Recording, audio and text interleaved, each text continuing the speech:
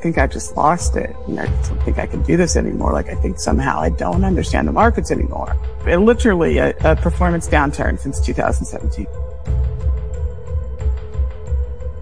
And so I always know when someone's in a slump, the trick is to go back.